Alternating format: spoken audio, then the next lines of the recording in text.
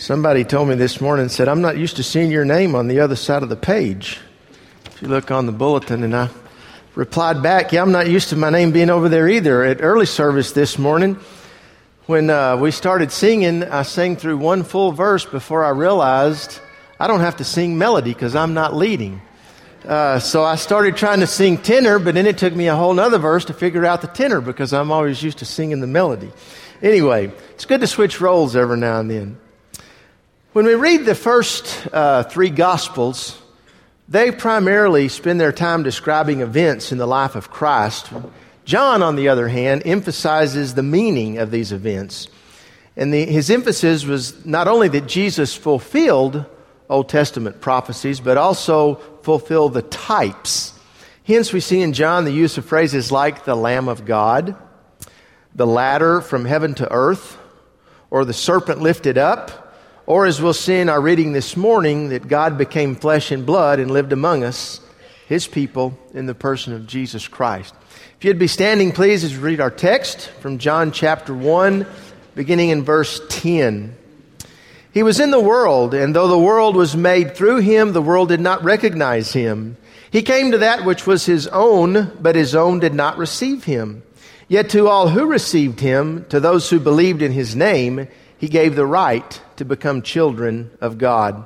Children born not of natural descent, nor of human decision or a husband's will, but born of God. The Word became flesh and made His dwelling among us. And we have seen His glory, the glory of the one and only who came from the Father, full of grace and truth. John testifies concerning Him.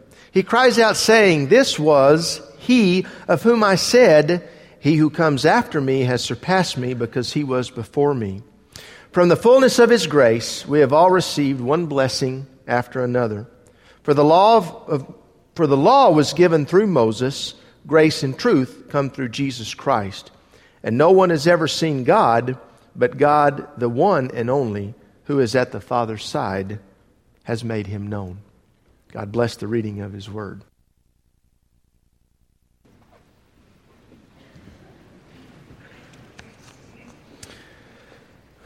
Many of us may not think about it, and some of us may not even realize it, but there are actually two sets of Christmas stories in the Gospel, or in the Gospels. One set of those is from the Gospels of Matthew and Luke, and if you've been with us for the last several weeks leading up to Christmas, you know that Tommy preached from the Gospel of Matthew, and if you were with us at our Christmas Eve service, we read from the Gospel of Luke.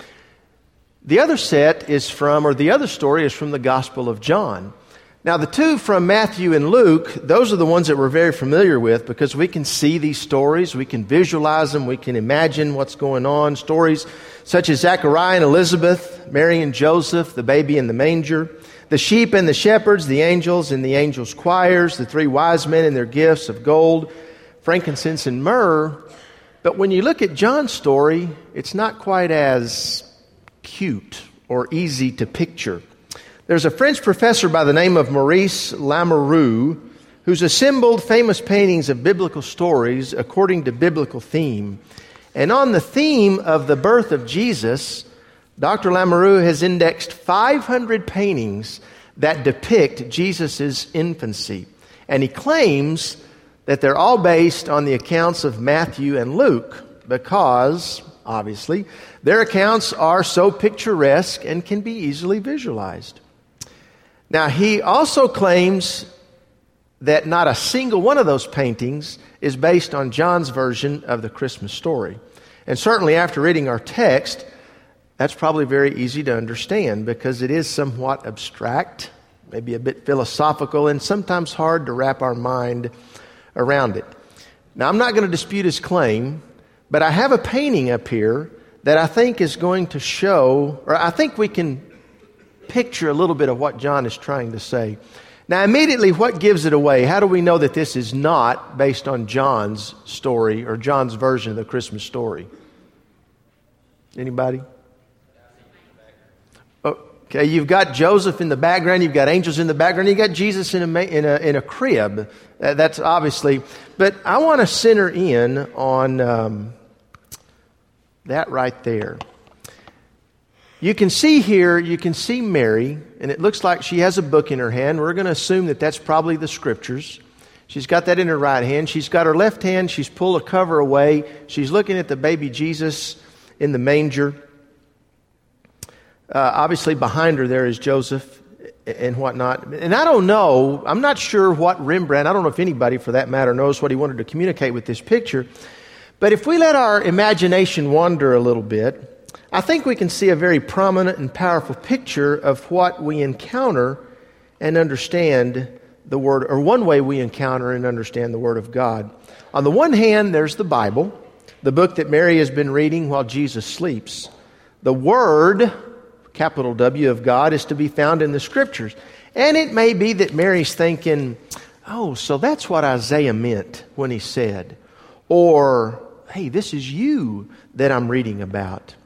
When we read the written words we find that we are addressed by the Word, capital W, of God. We read them again and again. And this is why the book appears to be well thumbed. Mary is pictured as one who knows well the written Word of God and who ponders it in her heart.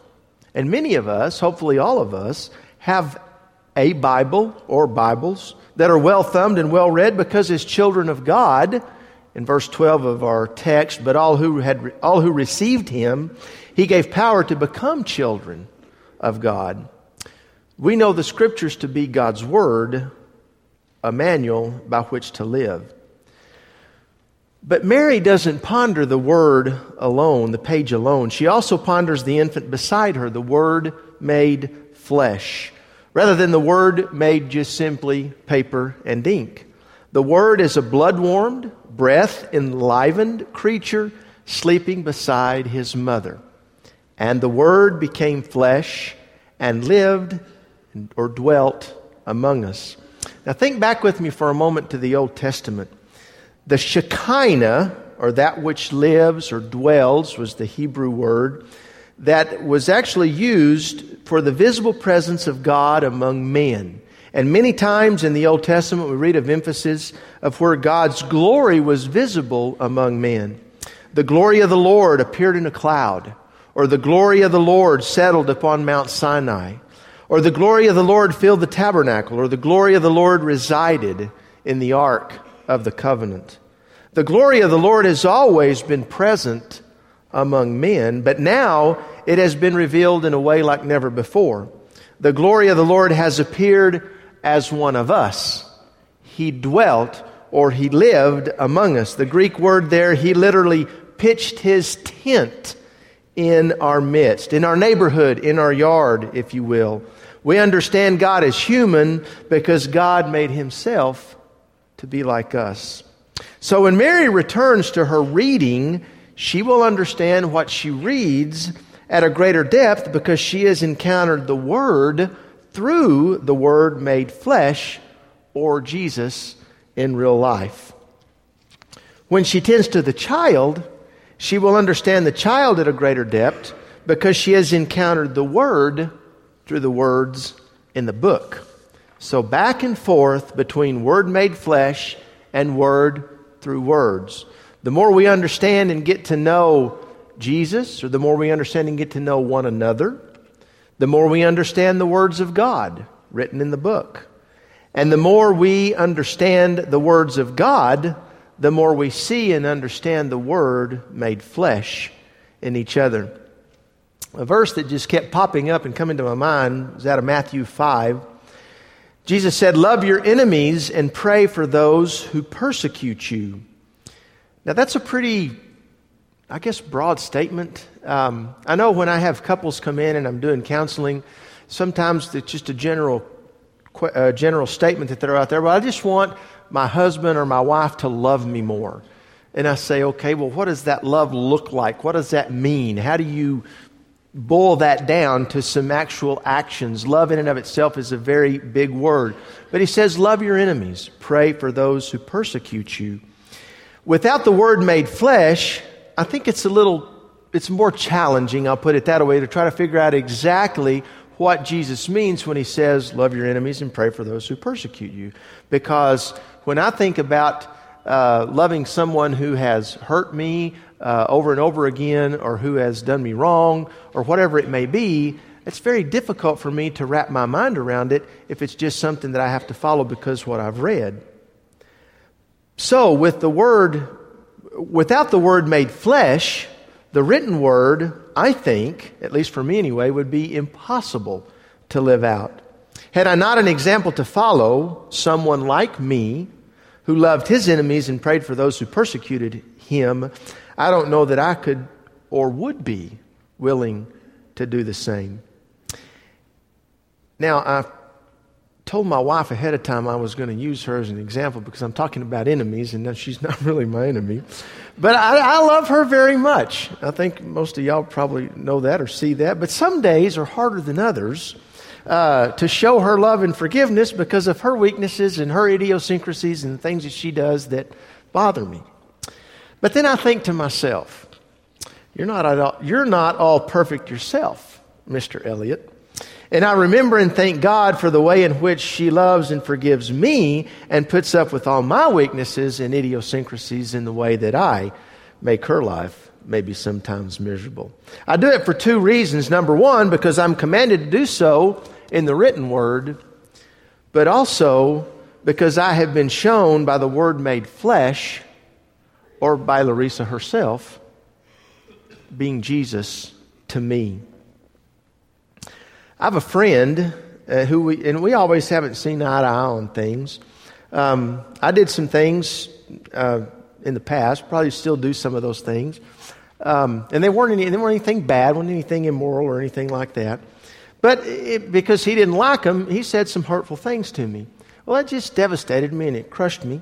And I'd sit around and pout and complain because I'm saying, he's not being a very good Christian. He's not being a very good witness because of the things that he's saying, because of the things that he's doing. And I certainly wasn't going to stoop to his level or bow down and be the one to go and initiate. I thought he's the one that's going to have to do this, to repair this, to make it right.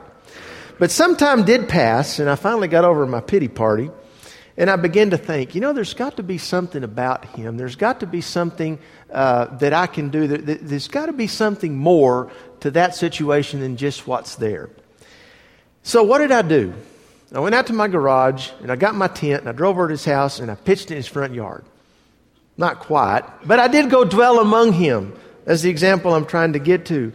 I thought, I've got to get to know him better. So we went out, we had coffee, went to where he works, we talked.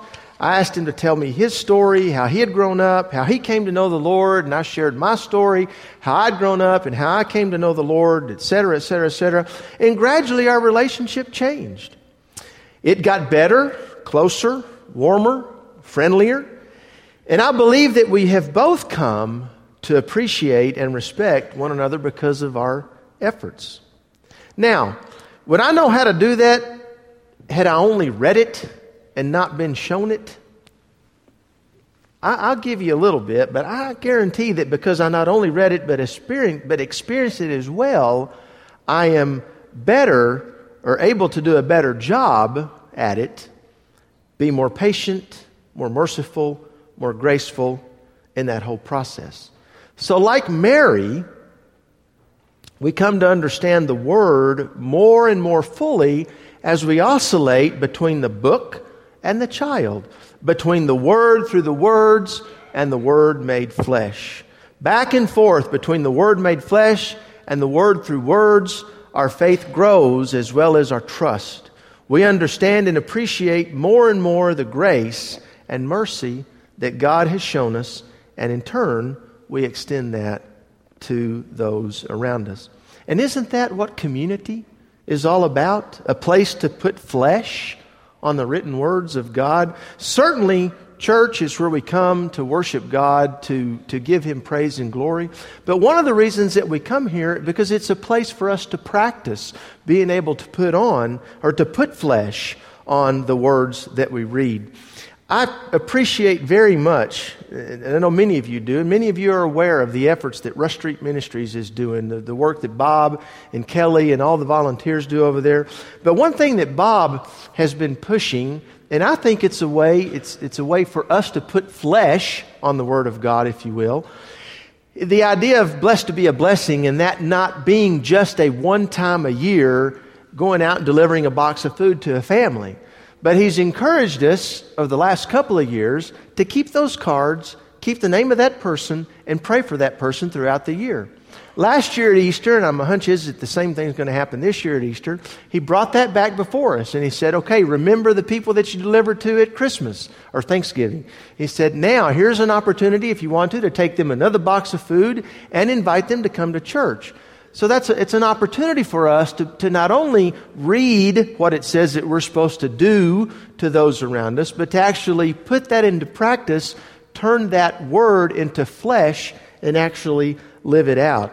The efforts of Lois and Kevin and Doug, who work with our children and our teens and our college students, they're not just about providing a safe haven for fun and fellowship, but they're about promoting and providing avenues for them to be the hands and the feet of Jesus in our community as they serve the Lord. They serve food at Kids Eat, a program that's during the summer.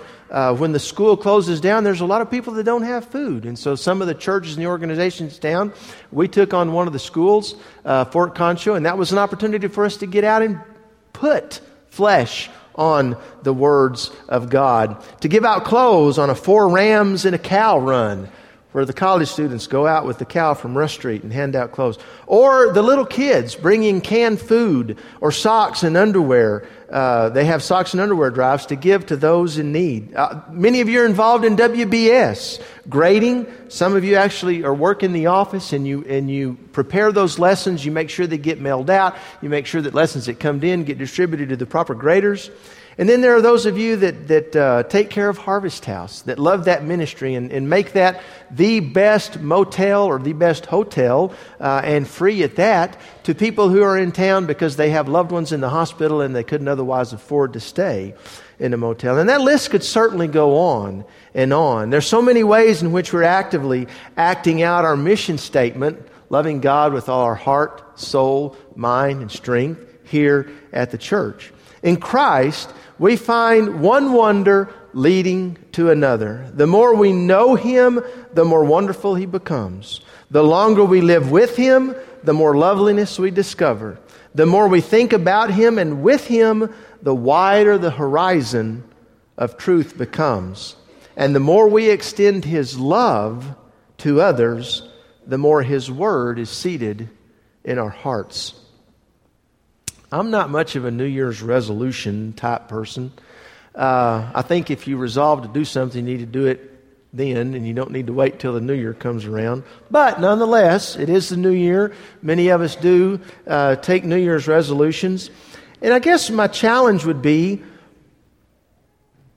to take this new year to seek ways to develop a richer and fuller faith by tending to the Word through words and the Word made flesh. Just to think about the ways in which that we can put flesh on the written Word of God. You know, is there somebody that you need to forgive? Is there a relationship that you need to reconcile, that you need to restore? Does your church attendance need to change? Do you need to become more regular? Is there a ministry that you need to become involved in? There are a lot of ways that you can become involved and have opportunities to put flesh on the Word of God. Some of my favorite TV commercials are those aired by the Foundation for a Better Life.